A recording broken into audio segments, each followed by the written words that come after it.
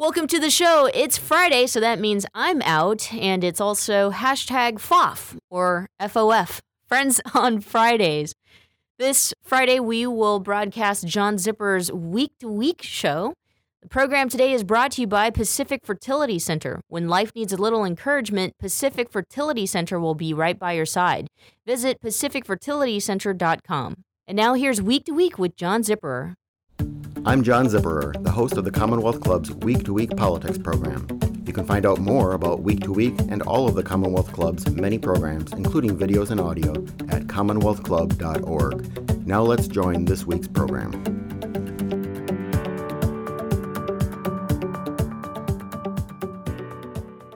It's now my pleasure to introduce tonight's speaker, Lovey Ajayi.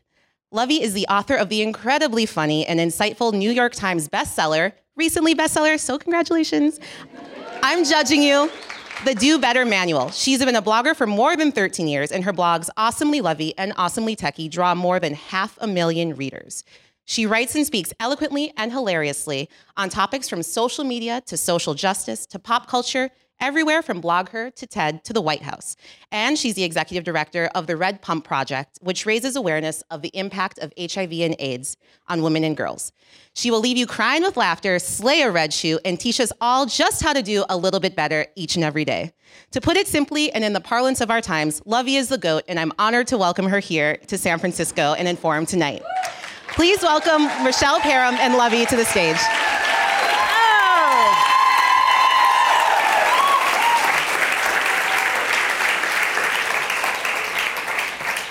So how lucky am I? Oh my God, that was like a dope intro. I know, okay. Can you imagine? I'm like, can I live up to the hype? Lord, lower your expectations, everybody. So how I'm envisioning this is we're just sitting in my living room. Yes. And we're gonna have a conversation.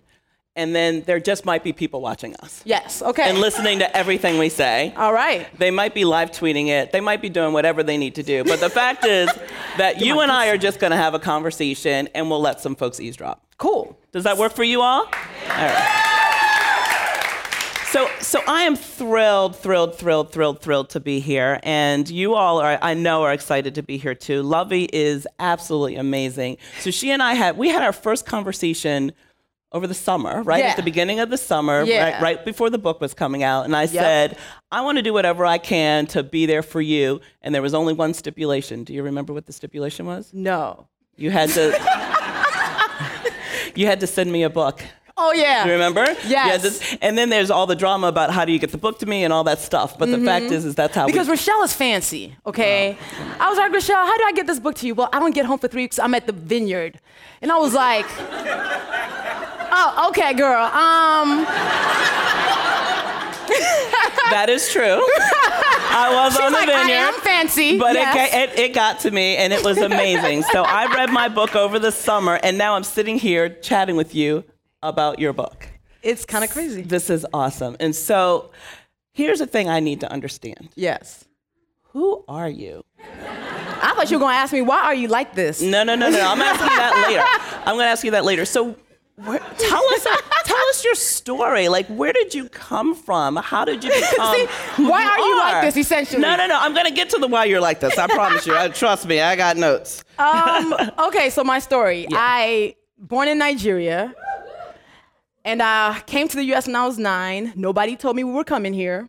I thought we were going on vacation, and then I got enrolled in school, and I was like, oh, so we're staying. Yeah. Nobody asked me for opinions or nothing. I am the child of proud, well-to-do people who raised me to be honest about life and who raised me to kind of walk in a room and be able to own that room. And I was raised to not have doubt about who I am. So that's who I am, and that's who's sitting in front of you. And so what did you want to be when you grow up? Like, so with this 9-year-old little girl who shows up and enrolled in school that she didn't know she was going to go to, like, who did you want to be? Like, what did you want to do?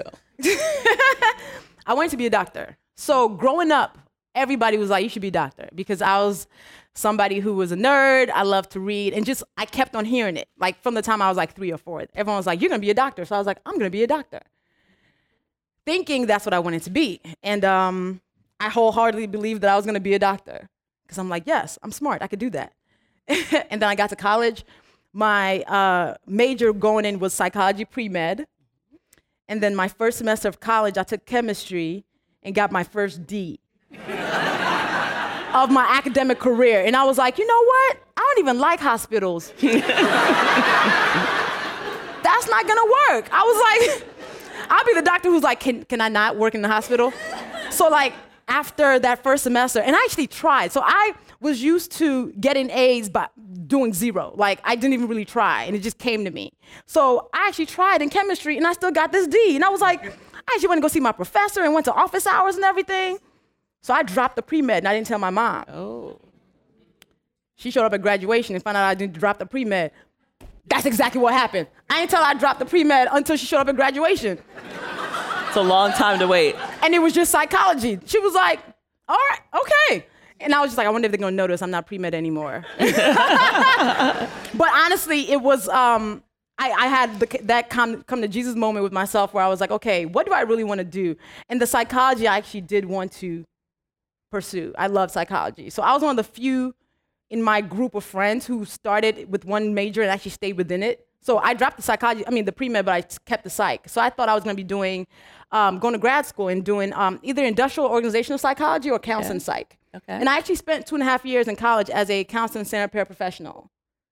So my goal was like, go to grad school, get this like master's or PhD, and be the person helping people.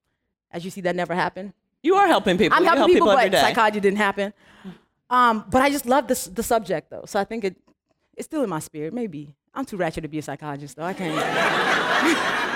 I'll be up there giving my people side eye. You're supposed to be like neutral, like tell me more. And I'll be up there, why are you doing that? But I think the honesty matters, right? I mean, there's a whole bunch of folks that are feeding a bunch of crap to people. I mean, the fact is you could be just giving people the truth. They'll be like, go to Dr. Lovey, she's gonna tell you about your life. And I'll literally be the person who's like, you should not do that. That's terrible. Yeah. So I like that. I like that. So our stories are a little similar. I wasn't supposed to be a doctor. I had never planned to be a doctor, but I always knew I was going to be a marketer. I knew that I was going to be a marketer and I was going to be in business and I was going to run something. I knew that was kind of what I was going to do. And so I went to school and I was a marketing major. Like I did it. You know what's funny? Even though I wasn't a marketing major, I've been in marketing since sophomore year of college. I got a marketing internship, fell in love with it, and that's how I end up doing like marketing and digital communications. Because it's fun. It's so fun. Yeah, it's the cool role. It is. It's the cool, sexy part of every company. It is. You need us. Yeah, I know exactly. I understand. So when did you start writing? So were you writing all along? Like, tell us about kind of the writing piece. So writing happened because let me see. My sophomore year, my friend was the editor-in-chief of the Daily Illini, and she was the first Black editor-in-chief of the school paper ever. And somehow, I don't know how, she was just like, I just know you're a really good writer. I need you to be a columnist on the paper. And I was like, all right. Shout out to nepotism. Because she literally was like, just come write for me. And I was like, all right. So back of the paper, every Wednesday, I had a column, an advice column. And people would stop me on campus and be like, I saw your advice column. That was really good. And I was like, all right. So my friends were just like, you should start a weblog. Back then, it was called weblogging.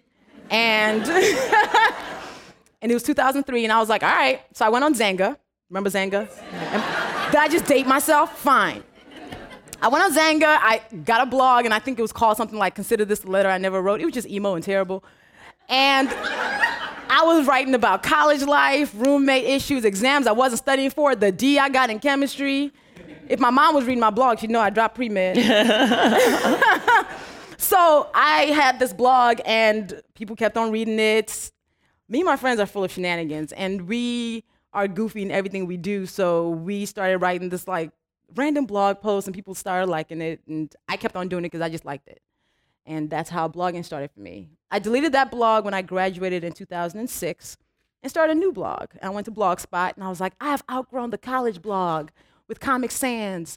Let's delete that. I did. Okay, I'm a big enough person to admit my mistakes. Like, that's awesome. I deleted that blog and I started it was Lovey's Random Rants was what it was first called. And that's the blog that became awesomelyllovey.com. I launched it on August 8th, 2006. So my blog turned 10 years old this year. Wow. That's awesome. So I have another coincidence. Yes. I wrote an advice column. Really? And I mean, it's all coming to me. It's like this. I feel like you're my therapist. See, it's all working out. You're doing exactly what you're supposed to do. Spirit twin. So, Yes. in high school, Okay. before you were even born, I wrote an advice column called Ask Twyla. Really? Okay. So how did that go? So I went to a private girls' school, so you can Okay. imagine our questions, you know. God. So they were very, there was stuff about boys, stuff about class, stuff about, it was high school. Right. It's high school. It was nowhere near kind of where you are, and it was a long, long, long, long time ago. But that's interesting though. The fact that mirrors it. Ask Twyla. Look at that. See, I was like, I don't know what my column was called, but I remember I read an old thing that I wrote, and it feels very true to me today. Like I was writing about back to school blues. Like I know we back from vacation, and I know we don't want to go to class, but here's why you need to go to class, because like your refund check won't come if you don't go. Like I was that I was that person that was like, look, okay, go to class, all right? Don't skip discussion. You can skip the lecture. I was terrible. I don't even know why did they even give me a column. So here's my question then. So you are so honest and so blunt, and you tell it like it is. Sure. Where does that come from? By Nigerianness. So Nigerians happen to be some of the least filtered people on the face of this earth. Like, we don't have behavior in couth. Because, like, growing up, so I was actually having this conversation with somebody else who's Nigerian today when I went to Google. We were talking about how we have such thick skins because we've heard worse from the people we know beyond anything anybody in a room when we walk in can tell us. So like, being like Nigerians, we don't sugarcoat much. Example, my mom, bless her heart, she is the shadiest lady on this earth, but she is so sweet that you wouldn't even, like, her shade feels like sugar until you realize it's kind of sour. So, for example, my mom walks into a room one day and sees my cousin, and she walks up to my cousin, like, and she goes, "You got fat, are you pregnant?" I was like, "Mom," she was. Yes. But I was just like, you don't just walk up to somebody, but that's how we roll. Like, we'll be like, "Those shoes are terrible, you should go change that." Like Christmas, we sit up there roasting each other all day, every day. Just being like, I walk in, like my sister would be like, "That sweater is awful, you should go change, that's terrible." And we'd be like, "All right, you're right." So, for us, honesty is like key, and also we don't like to like lie to your face. So for me, that's how I grew up, like seeing people tell you how they felt in person, and you kind of took it. We're not that sensitive. Also, it's a cultural thing. Okay, communication's a cultural thing. That's also what people need to understand. And me as a Nigerian, that piece of me is still here. It's what allows me to be very blunt sometimes. When people were like, "Did you just tell her no?" I did. But I think it's really important to like,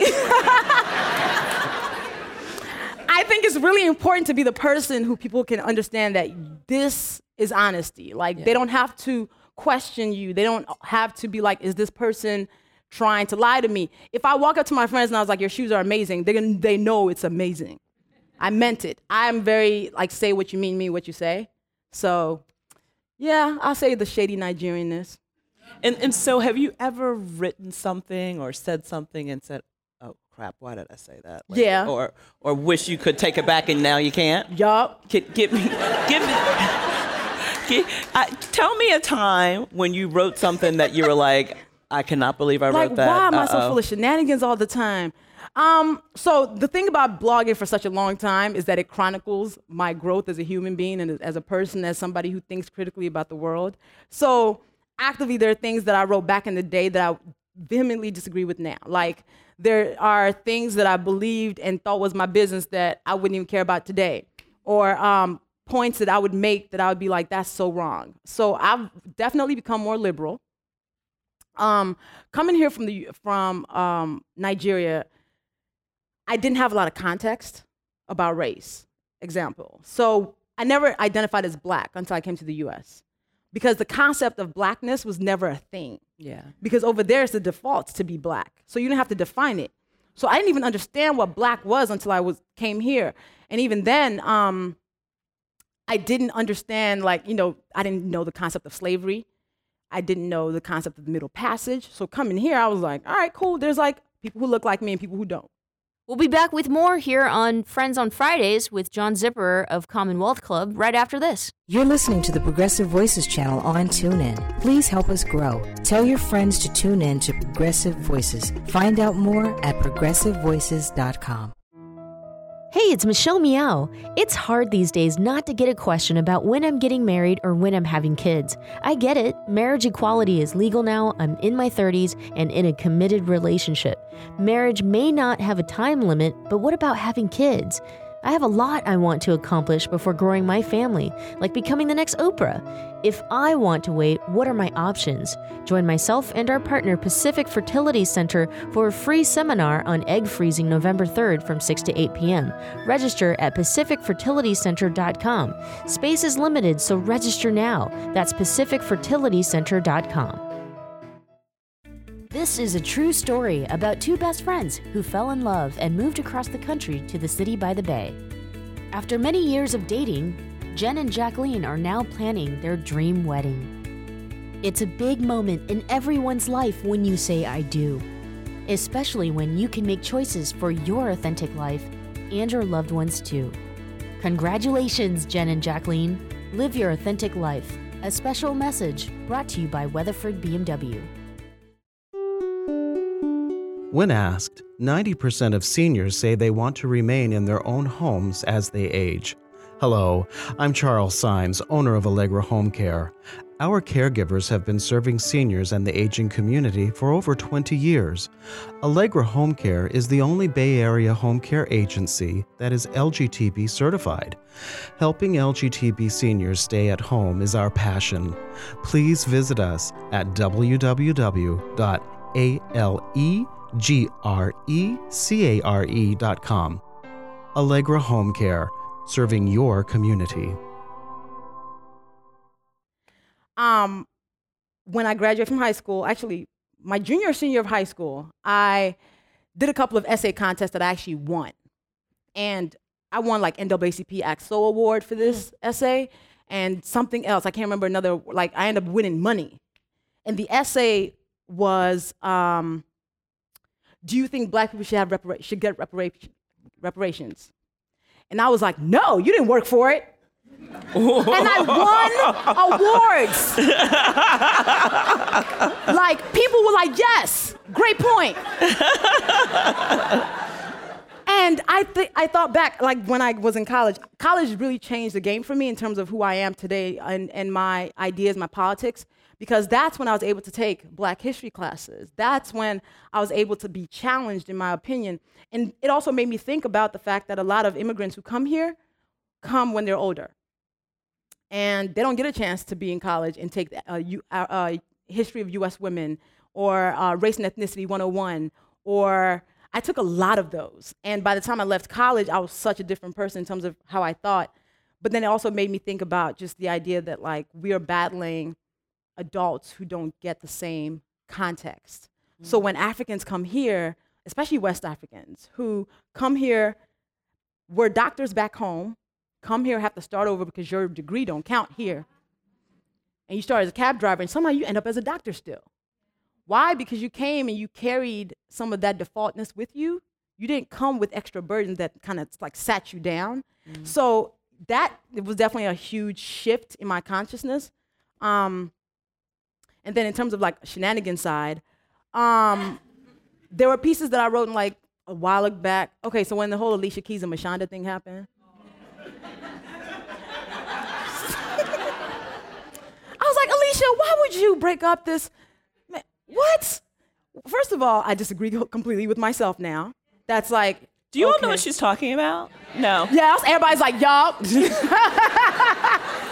But here's the thing, when I wrote that piece in 2008, 2007, it went viral and people were like, yes, we love this piece. I think I made it private on my site. I completely disagree with that now. It's here's the thing, women always get the brunt of the blame when things like this happen.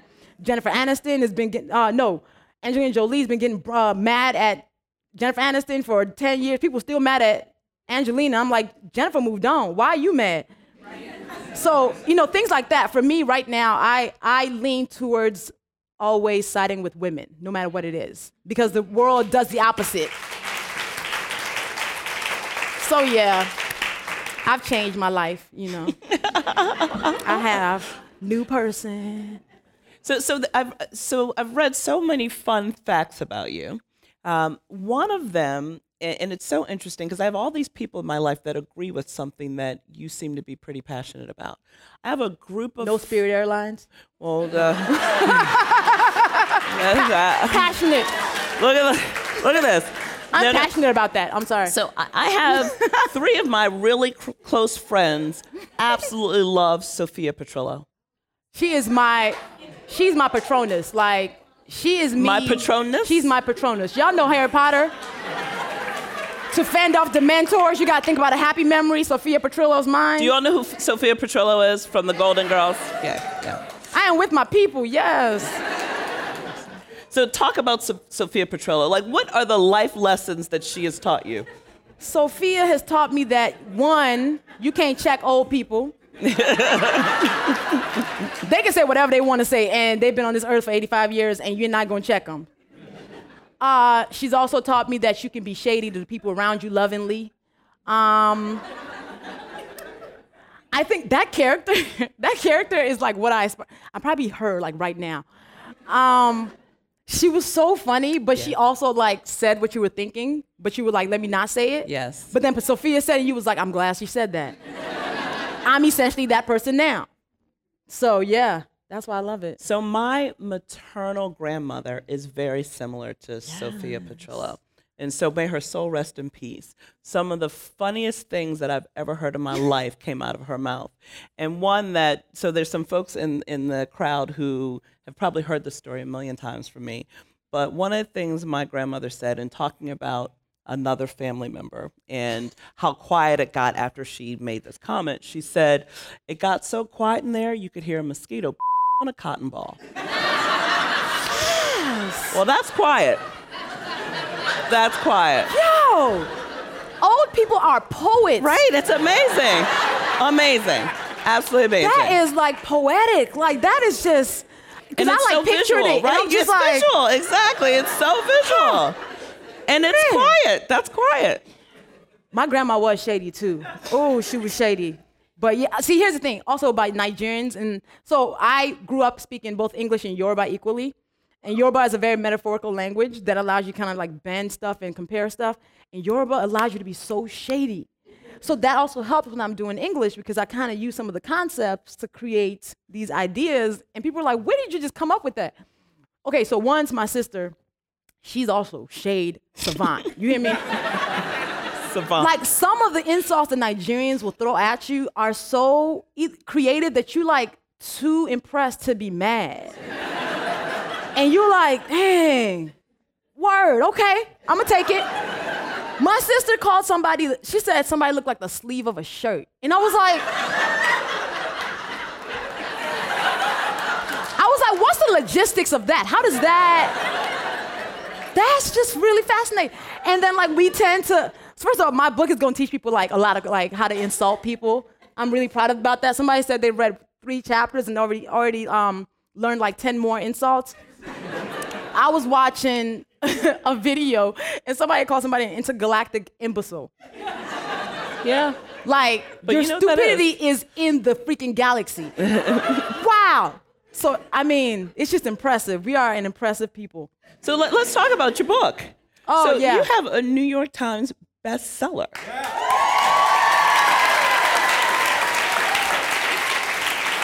Did you know you were going to have a New York Times bestseller?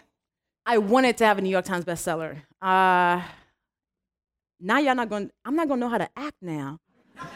God, because you can't give me nice things. It's been a huge goal of mine. Like it's been the top thing. So anytime somebody asks me like, what is a goal of yours? I've been like, I want to be a New York Times bestseller. And then it happened like the week my book came out. And I was like, oh snap, it's anticlimactic because what now? Right.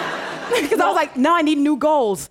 Oh man, I didn't expect I was gonna do it that quick. It happened so fast. It happened fast. So this is the book.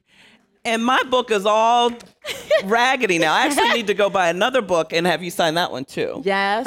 And so where do we begin? So you've taught so many lessons in this book. So right, I'm judging you the Do Better manual. Like, yeah, we could do a lot better, right? all of us. What is the best lesson that you want every single person on this planet to know? I would say the best lesson is you can actually commit yourself to making the world better than you found it. And that's one thing that I want people to walk away from this book holding on to. Because a lot of times I feel like we're just one person. I'm not saying everyone has to start a nonprofit organization because anybody got time for that. I do, apparently, because I've had one for 7 years. But everybody does not have that time, and I'm not saying that's everyone's ministry. But everyone thinks if they can't do something on a grand scale, let me not do anything at all. Yeah. So we tend to just sit back and just be like, well, somebody else is going to do it. The reason why the world is sucky is because we thought somebody else was going to do it, and they didn't. So we might as well be the ones doing something. So yeah.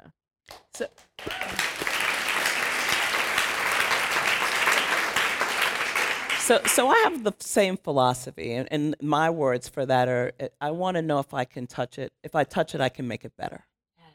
You know, and there's so many things that we can touch and make better. Absolutely. And then there are so many people that we should just not touch at all. With a 10-foot pole. Right? I can think of one. Well, let's talk about that. Let's talk about that. Let's talk about that. So we're in the middle of this incredibly heated election. You've been kind of vocal about that. A little bit. So one of the candidates, Hillary Clinton, said that Donald has shown us who he really is. Like, who is he to you? He is a walking Cheeto. That is who he is. A snack that you probably should not be eating. And you're like, why is it that color? Can I just say, like, Donald Trump brings out like rage, like deep rage within me, because he is everything that is wrong with the world, one. Two, he's emblematic of everything that people hate about Americans. And three, he is walking white privilege, like white male privilege especially. So it's like this, I'm a cuss, it's this of, like everything that is wrong with the world, you can see it in Donald Trump. And what enrages me is not the fact that he exists. What enrages me is the fact that he's amplified. And he has a platform. Like, this man should not even run a store, let alone a business, let alone a country. And then he's standing on a stage next to Hillary Clinton, who, like her or not, she spent her life in doing public service. We owe her an apology because that fool shouldn't be next to nobody, let alone her. So I'm just like, I don't know, y'all. Donald Trump is just a hot mess. So how's it gonna end? What's gonna happen? Listen, all right, we only have one option. And I know people are like heated about whether they like Hillary or not. We only have one option. Protest vote the next time. Like, I ain't got time for that now. And then,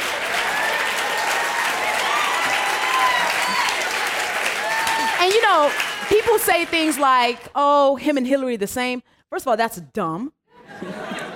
Just, it's not even remotely close to true. Even if she's not a perfect candidate, we're gonna hold her feet to the fire because she has work to do, all right? She owes us some work. But to say they're the same person is to like say like the big bad wolf and freaking Little Red Riding Hood are the same person. Like, he's gonna eat you, like, no! So I just think it's really important, one, for us to all vote this election. Also because 88% of Congress is up for re-election. Let's sweep all them fools out. Everybody gotta go, all right? And we gonna cry when the Obamas leave office. Like, I might take a 7-day leave on my bed. I'll just like take to my bed for like a good 7 days, like, don't come to me. You know, I will weep and then weep because it's been a really black White House, a really black year. And then it's not gonna be black no more. And that's gonna hurt. So yeah, we have some work to do though. So let's talk about Blaxit. We'll be back with more here on Friends on Fridays with John Zipperer of Commonwealth Club right after this. I'm Heklina. I've been doing drag here in San Francisco for almost 20 years, and over the past couple of months I just opened up my club Oasis. It's been going really well. People really seem to appreciate the space. It's something people say San Francisco really needs right now because the city has been changing a lot. I always had this attitude of opening a space that was kind of like for everybody, and that's just kind of the attitude and the ethics of Oasis. Is it's kind of a space for everybody. How does it feel to be a business owner? I don't know. You know, it's funny because I still have to kind of pinch myself to believe it's actually true. You know what I mean? Like I walk in there and I go up to the bar and I go, oh, could I please have a glass of water? You know, it's kind of like I forget that it's my place. Running gay clubs, it's changed a lot. I think that gay people now, they're everywhere. They don't feel like they have to maybe be in a gay bar all the time, so you have to be much more creative about how you are enticing people to come out to your club. I guess I'm successful because I'll just say it, I work really hard at what I do. I also like to provide a really quality experience for people. So yes, you know, people will pay to see my shows and pay to come to my club, but I always like to give them something that's worth it. The experience that they'll leave my shows going, okay, that was worth it. You know what I mean? That's just always been my attitude, just to entertain people. And so it seems like that works, you know. I would say to young kids, you know, just kind of form your own identity. And you know, don't let others dictate how you should behave or think. You can always go to sfoasis.com to find out about all the entertainment and nightlife that we have going on at Oasis. If you want to see drag, we've got that for you. If you want to see some queer hip-hop parties or queer dance parties, we have that for you. Spotlight on Success and Achievement, brought to you by Wells Fargo. Together we'll go far. Let me pull it up. So I probably sent that post to maybe 50 people. Are you serious? Honestly. Do you guys know what Black Sick is? Turn down for what? So there are people in this audience that don't know what Blacksit is. So after Brexit happened, and also a hot mess. Yes, absolutely.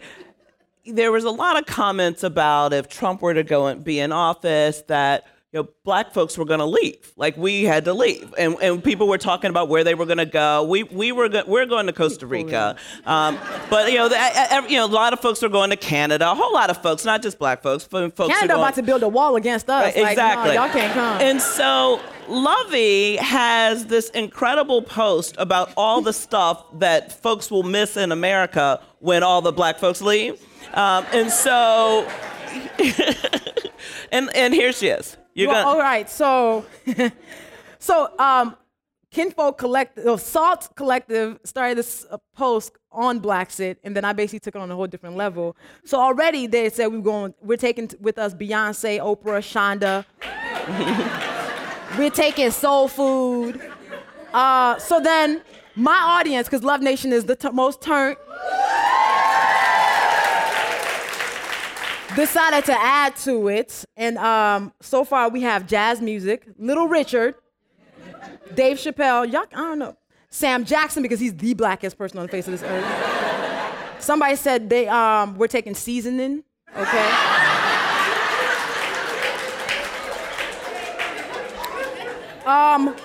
We are, of course, taking Mother Cicely Tyson with us.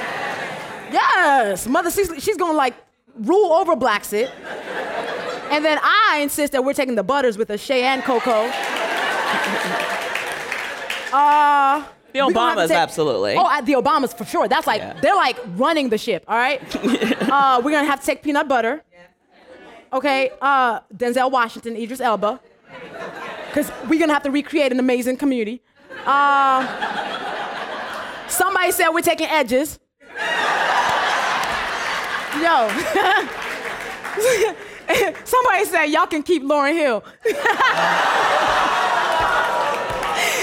That hurt, right? That hurt.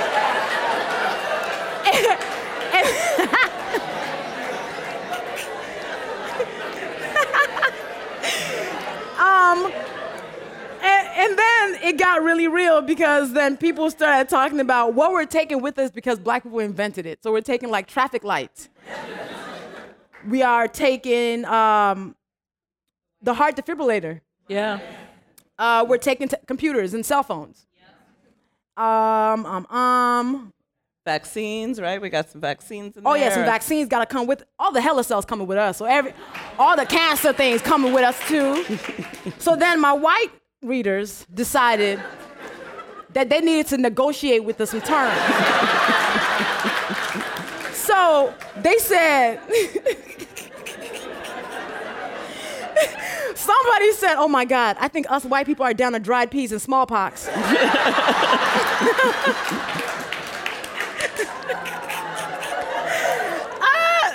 Somebody was like, okay, so the coalition is going to offer some specials on the 5-day work week and brisket. And then somebody was like, okay, we will give you Jesus, we want Sammy Davis Jr. And then the Asian said, we'll take the noodles and the spaghetti and the ramen and the linguine. So it became a whole thing. And then the Asians also said they're taking chopsticks. So like white folks ain't gonna have nothing to eat with. And also Asians are taking threading, so y'all eyebrows gonna be jacked. And my girl Rachel said, all we have left is NASCAR boiled meats and Conan O'Brien. And mayonnaise. Y'all can keep, but we need that for the potato salad though. Yeah. So we might have to take mayonnaise because we need it for the potato salad for the picnics, and that's important. And we're also taking the good greens. We're gonna leave kale behind. Yup. So I read that and honestly sent it to 50 people. Honestly sent it to 50 people. Black Set was lit, yo. Like. So there's something that you say, which I think is incredibly powerful, and it is stand in your worth. Yeah. What does that mean? So stand in your worth, stand in your power, because especially women, and especially women of color, we're not taught to stand in our worth. We're taught to negotiate everything down as opposed to up. So we walk in a room and people are like, oh, how much is your price for this? And you say it and they want to negotiate you down, and you're told that you have no room to negotiate, that they might say no, so you don't. And for me, it's really important, especially as a woman who runs her own business, and writers don't think of ourselves as businesses sometimes, but we are. Stand in your worth and say no. So last year was my year of yes, this year is my year of no. And no is a powerful thing because when you are able to walk away, you have the upper hand. So being able to be like, you know what, you can't afford me right now, I respect it. I respect it. Holler at me later, all right? And it's really hard to walk away from money on the table because you're like, if I walk away from this, I need this money. But here's the thing is, if you accept that, you're gonna keep getting that. And so here's the thing, Nicki Minaj, I don't like her music. But Nicki, as a feminist, as a woman who like owned her own power, I respect her so hard. And she told this story, and I use it now, no more pickle juice. She showed up at a photo shoot, and they had like 3 things on the rack for her. And catering had pickle juice and like a jar of pickles, not even like real food. So she looked around, she's like, no. And she walked away.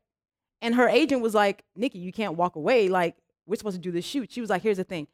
They just gave me pickle juice. If I keep accepting pickle juice, they're going to keep giving me pickle juice. So I'm saying no to pickle juice. And she walked out. And I was like, yes, we got to start saying no to pickle juice and stop accepting pickle juice in our lives, in our personal lives, in our business lives. It's important to tell people exactly how you want them to treat you. So that comes in standing your worth and being like, no, I won't accept it. And then how they take it is none of your business after that. Yeah. If they understand your value, they'll come back when they have enough money for you. If they don't come back, well, go get somebody who does understand and can pay you, and that's fine.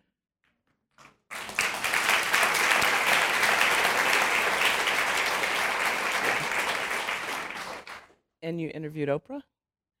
I did interview Mother Oprah. Oh, man. That was a moment. That happened by happenstance. I call myself Forrest Gump. Because you know how Forrest Gump end up in all the rooms. And you're just like, oh, okay. I'm like the Forrest Gump of blogging. So this year, Oprah did a Super Soul 100 list. It's her first list that she's done, and she picked 100 people. She handpicked 100 people who she thinks are elevating humanity. And the Super Soul 100 list is split into 5 categories: entrepreneurs, entertainers, givers, igniters, and teachers. So I fall into the entertainment. And I like asked the person that owned, I was like, wait, Oprah picked me? Like, she knows who I am. She like had to pick every person on the list. So she had this brunch in April where when Oprah tells you to come to LA and have brunch, you go. She had a brunch for the Super Soul 100, and this list has like Ava DuVernay on it, Deepak Chopra, it has like Ariana Huffington. It's like this amazing list. So to even be on it, it's just like, what? So somehow 70 of this 100 end up in a room together. NJRE, Jesse Williams, God, he's bae. Can I just tell you, he's not fair. Like, the guy you see on camera, when you see him in person, he's even more attractive. And then he has the nerve to be funny. And then he's not too short. And he's very passionate, too. And looking at him, I'm just like, don't get lost in his eyes. And he's super smart. Anyway, so at this brunch... What happened was... So at this brunch, we got to do a photo shoot with Oprah. Well, so the OWN team is like, oh my God, we like love working with you. You're amazing. I was like, oh my God, y'all actually know who I am. So they invited me to come back to LA in June. And they wanted me to interview the cast of Greenleaf. Greenleaf is one of the newest shows on OWN. And Oprah plays like the shady auntie. So they were like, oh, you're gonna interview the cast of Greenleaf for OWN, and it's gonna be live streamed on like Facebook and all that stuff. And I was like, oh, cool. So I'm assuming it's the cast, not Oprah. Like, not counting Oprah, because you should say you're gonna interview Oprah and the cast of Greenleaf.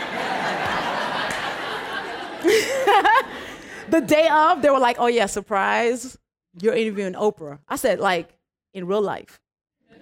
So after the screening happens, I'm sitting there holding the OWN mic. They've mic'd me up and everything, and Oprah comes, and it's actually like sitting right here, so even closer than you are. She's like, hey, Lovey. Girl! Stop! So I got to I was supposed to interview her for 5 minutes, ended up being 10 minutes. And like during the interview, I was talking about like her character's hair in that show. It's like Epic Afro. And she was like, hair is a big deal. I was like, I know, I just cut mine because I had mid-back locks up until April. And she was like, really? And then she turned to me and became the interview and was like, Lovey, what's going on with you? I was like, girl, let me tell you, Oprah. I was like, I feel like I'm going to a new way. Like, I'm getting a new book. And she's like, oh. And then she like grabs my head. Chat, anointing, okay? I was like, I received it. And then after we finished the interview, she gives me this hug. And like when Oprah hugs you, it feels like clouds and like dreams realized and money. Just. And then like there's a picture of her stroking my head some more and both of us cackling, okay? So that was my moment when I was like, I've been anointed by Oprah. I can die now. So it was amazing. It was amazing. So I met Oprah, I guess about 2 years ago, and it's like magic. It's like magic. No. And I just wanted her to be okay. Like everyone takes so much energy from her, and I just wanted to give her energy. I just wanted, and I kept thinking afterward, I was like, what was I doing? Well, I should have just taken all the energy everybody else was taking from her. But you know what? But I was like, here, Oprah, take my energy, take my energy. There's something very common about her. She's amazing. So when people were like, did you fangirl? There's something about her that keeps you from fangirling. She has this very calming spirit. And I also think it's the way she carries herself in general. Like, there's people who are rich who carry themselves horribly. Where you see them, you just feel the anxious energy. They're not comfortable in their own skin. Yeah. And then it kind of puts you off ease. And I've met a billionaire who's that person. Then I'm just like, whew, there's a lot of anxiety there. Yeah. Oprah is like, she walks in and you're just like, I feel your center. Right. Yes, I don't even talk like this. Exactly. So grounded. Like she like, and it's a hug. It's a hug. It's a hug. And she just like, she hugs you with her whole like being, which. And it's sincere. It's very It's a testament to her spirit too, because to be Oprah has got to be very difficult. Yeah. Because people see her and they don't let her leave. And at Essence Fest in July, they did the Queen Sugar screening there, and they did a cocktail party. Now, the cocktail party was invite only. So handpicked people who were going to be there, like 100 people. Celebrities are here, like people who are influential. We'll be back with more here on Friends on Fridays with John Zipperer of Commonwealth Club right after this. You're listening to the Progressive Voices channel on TuneIn. Please help us grow. Tell your friends to tune in to Progressive Voices. Find out more at progressivevoices.com. Hey, it's Michelle Meow.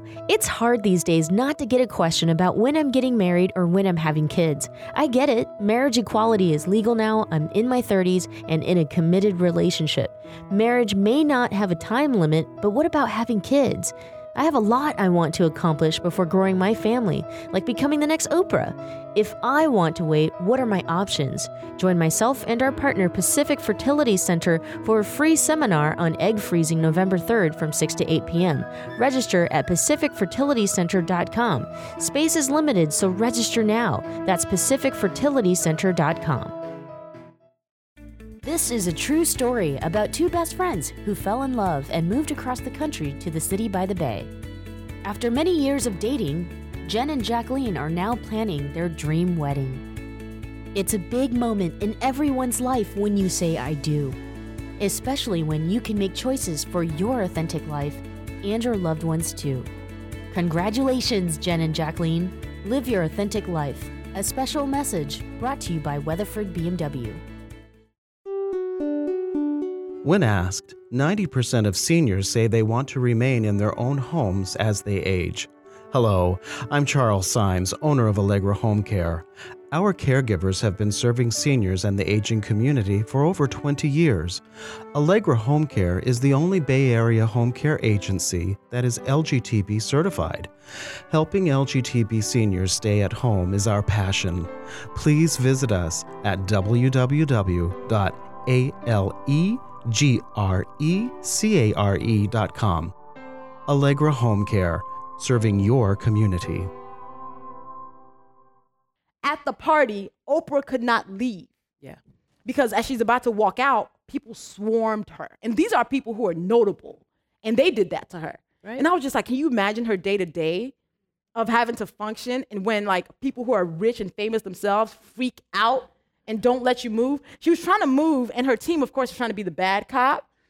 And people will step in front of her. Like, this is Oprah. Somebody would stop right here and be like, oh my God, I love you so much. And I was like freaking out on her behalf. Like, I can't. That's what happens. That can turn you into an introvert. Right. Yeah, like I was just like sitting back like, that dad didn't try to make any contact with her. Yeah. Because I was like, it's too much around her all the time. Yeah. I don't know, man. She's amazing. She's a unicorn. So let's talk about pop culture for a minute. Yes. I'm going to give you a category, and you can pick where you want to go. Okay. We can either do movies, we can do TV, or we can do music. TV. All right, let's do TV, and tell us what you think. What's about to happen? Give us some wisdom. We are in the second golden age of television right now. I firmly believe that because TV's killing the game. Yeah. Right now, no matter what type of content you're into, you can find a really good TV show. And then I also love the fact that Black women are running so much of television. Like, we have Courtney Kemp running Power on Stars. We have Shonda running ABC. Right. Like, I ain't even got to talk about Thursday only. No, like, just give her all of ABC. And the fact that actually the president of ABC is a Black woman. The Black woman takeover is happening. It's a beautiful thing to see because here's the thing, for such a long time we were locked out of it, and then Shonda came, changed the game, and was able to show that, look, here's this really this is a show led by a Black woman, Scandal, and it killed ratings so hard that finally somebody else at a different network was like, let's do this here. Yeah. Like I'm a huge fan of everything that's happening. Netflix is killing. Netflix also changed the game, and here's where competition comes in handy. Netflix, House of Cards changed everything. Yeah. Because House of Cards is what made the Emmys? Emmys changed the categories, and create a category because they were like, we can't ignore this really good show. Game of Thrones is killing. So right now, Blackish is one of the funniest television shows on. And I think Hollywood needs to recognize, one, this is not a trend. Like, we're not just hot right now. We're hot in general. So we need access into these rooms, and you need to let us tell our stories. So I'm excited. I am hoping we shall see. Maybe TV's next for me. What? But let the record show I am not an actress. I can only play Lovey. So I don't want to necessarily be in front of the cameras, but I would love to write for television. Really? I think I could. Oh, you absolutely could. You absolutely could. Yeah. Oh, that's amazing. That would be cool. I actually have to find an agent, apparently. See, I just want to write. Meanwhile, I got to find an agent. You have a lot of stuff to do. I do. It's overwhelming. But apparently, like, getting an agent is the first thing. But I'm kind of like, okay, we'll see what happens. We'll see. So when you look at the next, let's say 18 months. I don't want to restrict you to 12. I don't want to get you to 24. Let's say 18 months. Like, what are all the things you want to do? Run the world. No, I'll be a terrible ruler. Because I'm too petty. I'll hold grudges. That's my superpower. I'll be like, oh, that person, I ain't like them. She can't work in my, no. I think, you know what? I hadn't thought past what I wanted to do after this book. I really hadn't. Like, the book was like my stop. I was so hyper-focused on making the book happen, I didn't look beyond it. Yeah. So when people ask me now, I was like, I guess TV. I guess maybe write a second book in the next 18 months. Wow. Maybe I'm still judging you. I don't know. Was still judging you 2.0. I actually would like to try my hand writing for a TV show. My book is getting some interest, so we shall see. But that's awesome. I'm open to seeing what the universe drops at my feet, because honestly, my career has been a testament in that. None of this was strategy. None of this was like me 5 years ago being like, okay, and then I'm gonna write a book, and then I'm gonna do this. No, I've always just done what was right at the moment, what felt right at the moment, what I enjoy doing. And doors opened and things happened. So I figured that's worked so far, so I might just keep that going. But I also want to speak on more world stages and tell white people to do better on grander stages. That has been what I've been doing the last 2 weeks, to be really honest. Using my voice to continue to make some like real change is something that I want to do always, actually. So not just in the next 18 months. So tell us about the Red Pump Project. Yes. So, as if I wasn't doing enough. When I was in college, when I was a counseling standard professional, I had an extra semester to do whatever I felt like doing, because I'd already hit all my credits and done all the work. So I was like, oh, I should do a show about an illness that's like affecting the world. So I started doing research, and then I started seeing HIV and AIDS stats and the fact that something like 40 million people had died around the globe. So then I started putting on the show, and in the process, I met somebody who had 20 cousins who were orphaned in Malawi, and they were all living with their grandmother. Like, their parents died of AIDS-related complications. And for me, I was like, I didn't know this was still a thing. I thought it was handled because I didn't hear about it anymore. And since then, it had been something in my consciousness. So in 2009, I was having a conversation with one of my friends, and I was like, I want to do something around HIV and AIDS and red shoes, because I figured that would get people's attention. And she was like, you know what? One of my friends just found out that he's HIV positive. His brother's HIV positive, and their mom is having a hard time with dealing with the fact that 2 of her sons are living with this epidemic. So we wanted to do something around women, because we know women are the caretakers. We bear the brunt of everything. And we live in silence while doing it. So that's how we started the Red Pump Project. We got bloggers to talk about it on March 10th, which is National Women and Girls HIV and AIDS Awareness Day. We were like, no matter what it is you typically talk about, on this day, here's some stats, wear some red shoes, and tell people why this is still an issue. And 135 bloggers ended up doing it, which blew our minds, because we sent it to like 20. And so Red Pump became a national nonprofit organization. We have teams in 4 different cities and states, and we do workshops around HIV and AIDS and empowerment. Because, you know, Chimamanda Adichie, who's one of my favorite writer, she said we teach girls shame. And it's something that Red Pump wants women to unlearn, that shame that comes with being sexual creatures. Like, you want us to be freaking the sheets but have no experience. How? Like, we can't be Blanche.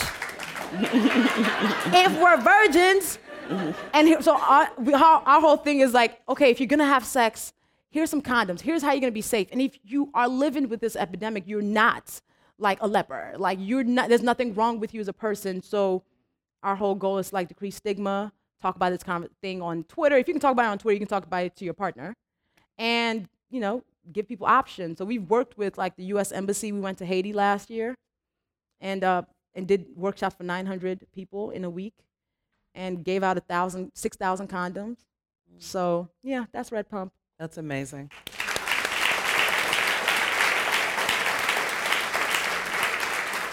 So we're gonna also start lining up for questions, and we're gonna line up over here for questions. So if you have a question, please hop in line. So I have another question for you before we take some questions from the audience. What's your favorite thing to write about? Like what gets you excited and gives you energy and gives you life? What are those things that you really enjoy writing about? Shenanigans. I really just enjoy writing about a lot of stuff, because if I was writing about just one thing, I would have quit writing by now because I'd be bored. I enjoy being able to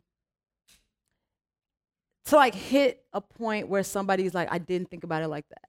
And that happens probably more than I know, because I get some notes when it happens sometimes. Being able to hear from somebody that like my content somehow changed them in a way. So like yesterday I was in Seattle, somebody came up to me and said she didn't plan on coming because she was having the roughest year of her life, and she was like, I don't feel like going, but my friend forced me to come. And she's like, this night and some of your content has been the reason why I've smiled in some of my darkest hours. Wow. And I get those things, and I'm just like, yes, I will keep on talking about shenanigans and Black Sit. Let's keep that going. So yeah, like things that make people really kind of escape from the terribleness of the world. And then I talk about the terribleness of the world, but sometimes in between it, you laugh, even as you're reading about the terribleness of the world. So, well, you're funny, so it helps. I am a fool, yes. Should we go to questions? Enthusiast. Hello, welcome. Thank you for coming. My name is Tiffany Black, and so my question is, where can I, my friends, and everybody else in this room get Judgy Pops?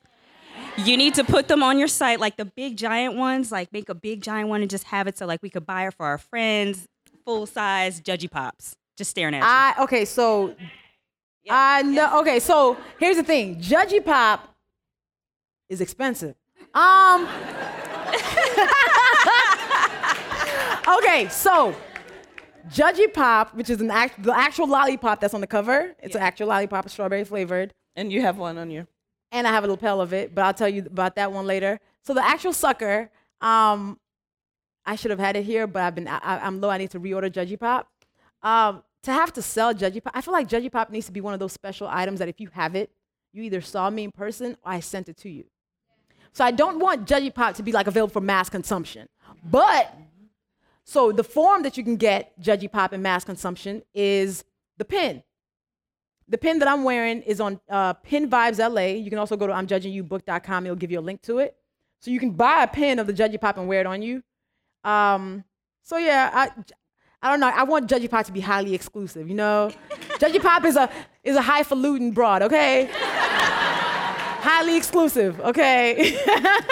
So we have time for one more question.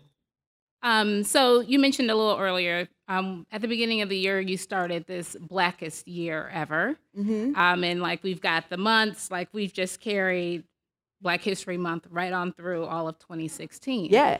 At the same time, there's been a lot that's happened in 2016 that has caused a lot of sorrow in our community. How do you balance celebrating the Blackest Year Ever? All the accomplishments we've made, but all of the negative and all of the murders and all of the racial discriminations and everything else that's come along with it. How do you balance that content with your followers? How do you deal with it yourself? Just kind of enlighten us on that. I feel like celebrating Blackness, even in the face of tragedy, is revolutionary. Thank you for joining us for this week-to-week presentation of a recent Commonwealth Club program. I'm John Zipperer, host of Week to Week, and I invite you to find us online at commonwealthclub.org and follow us on Facebook and Twitter.